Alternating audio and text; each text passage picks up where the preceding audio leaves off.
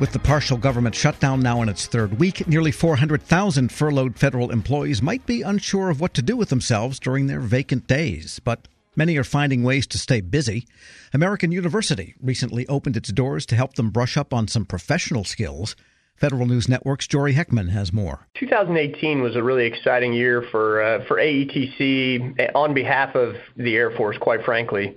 The biggest things that I think of that we were able to do was after being named the Force Development Command, we really did a good job last year of restructuring the staff and focusing the people in the staff all the way down through the squadrons in AETC on that force development mission and looking at how do we develop the entire force, not just how do we train people, how do we bring them into the Air Force and then send them on.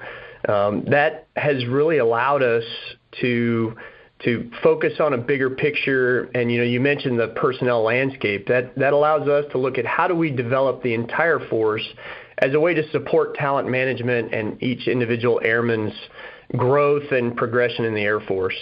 A couple of, strategic things, if you will, that we've done to really enable that where we brought what we call the Air Force Learning Services ecosystem online this year, which is, the initial capabilities of that are looking very exciting, that eventually, hopefully in 2019, that will grow into our ability to put content online and give airmen access to what I'm sure you've heard us call the continuum of learning, anytime, anywhere, on any device.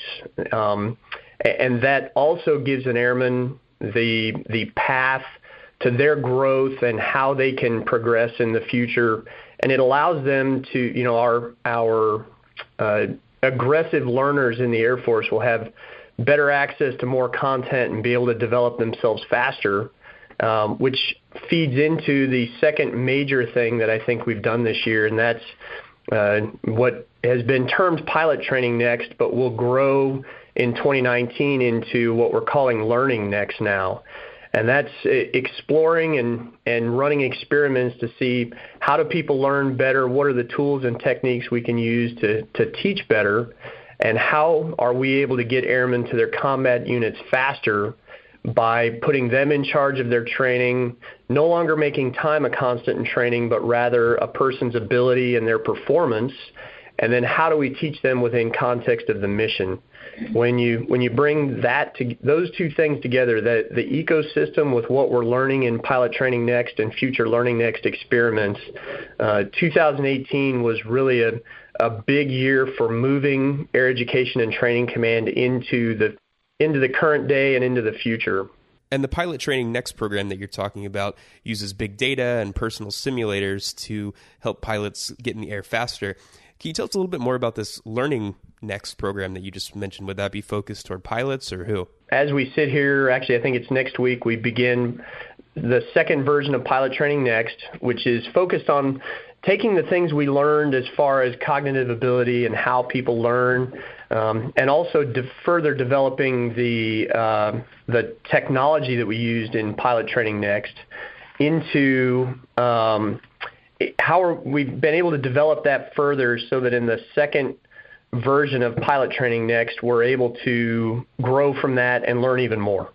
The second iteration that we're going to begin by this summer of 2019 will be, we're calling it Maintenance Training Next right now, but that's really focused on the non-flying training that we do in Air Education and Training Command, and being able to develop use the same technologies, develop the same techniques, and then all the other things that we're learning about feedback and time and putting students in charge of their training.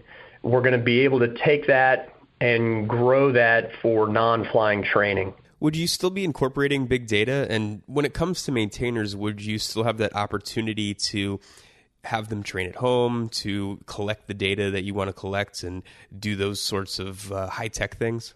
We do. We're thinking that we should be able to use much of the technology that we've been using with the Pilot Training Next. The important thing will be to take those things that we've learned from PTN as far as how you can use virtual and augmented reality to accelerate, enhance, and make the training that people receive deeper, last longer, and have more resilience. while at the same time using artificial intelligence tutors and big data to be able to bring the training techniques you're using, see how the students are receiving it and how they're progressing, and then be able to move them, accelerate their training and move them through faster. When you look at the size of them, we chose pilot training for PTN because that's obviously getting more pilots and being able to do that cheaper is huge for the world's greatest Air Force. We've selected the maintenance training career field after that because it's one of the largest ones, and it provides a wonderful landscape to be able to see how you can do some of the techniques we've used in PTN for having more students per instructor because of the Viper in PTN, that artificial intelligence tutor. Well, when you can bring that to the maintenance career field and the ability for one instructor to have multiple students working on multiple tasks at the same time, the scalability of that for the rest of the Air Force should bring, that's truly macro innovation and the ability to save lots of time, effort, and money for the Air Force. What types of things happened in 2018 on the tactical level that you think really helped out the personnel side of things? We've got a couple things that we're really excited that happened in 2018, starting with standing up the Special Warfare Training Wing. And the Air Force really, as a whole, taking a closer look and instituting many force improvement plan actions to enhance what we used to call the Battlefield Airman career fields. In Air Education and Training Command, we've done that by standing up a wing and a recruiting squadron to make sure the recruiting squadron will bring in the right people to be Special Warfare Airmen, and the wing will be able to look at not only how we train those airmen when we bring them in, but how we take care of them. They'll stand up a human performance group that really, sees the airmen as a weapon system almost, where we actually take care of them, we keep them healthier. When they do get injured, we get them back up to speed faster, and we should be able to get through the training much better by doing that. The second thing that we're really excited about was in September we changed basic military training here at Lackland pretty considerably to we didn't have to increase any time that the airmen spent at Lackland, but we're really able to increase an airman's lethality and readiness when they leave basic military training by focusing on core values, human performance and fitness, and then instituting an Airman 100 course through the entire 8.5 weeks of BMT to really bring heritage in and focus on what it is that makes airmen different and better able to support the United States. And then I think I'd be remiss if I didn't bring up, one of the big ticket items for AETC, and that's the award of the TX at the late in the year that will really bring the future of pilot training home over the next couple of years as we look forward to getting the TX in. Check out Jory's story at federalnewsnetwork.com. Cough and cold season is here. Introducing Ricola Max Throat Care, Ricola's most powerful drop yet.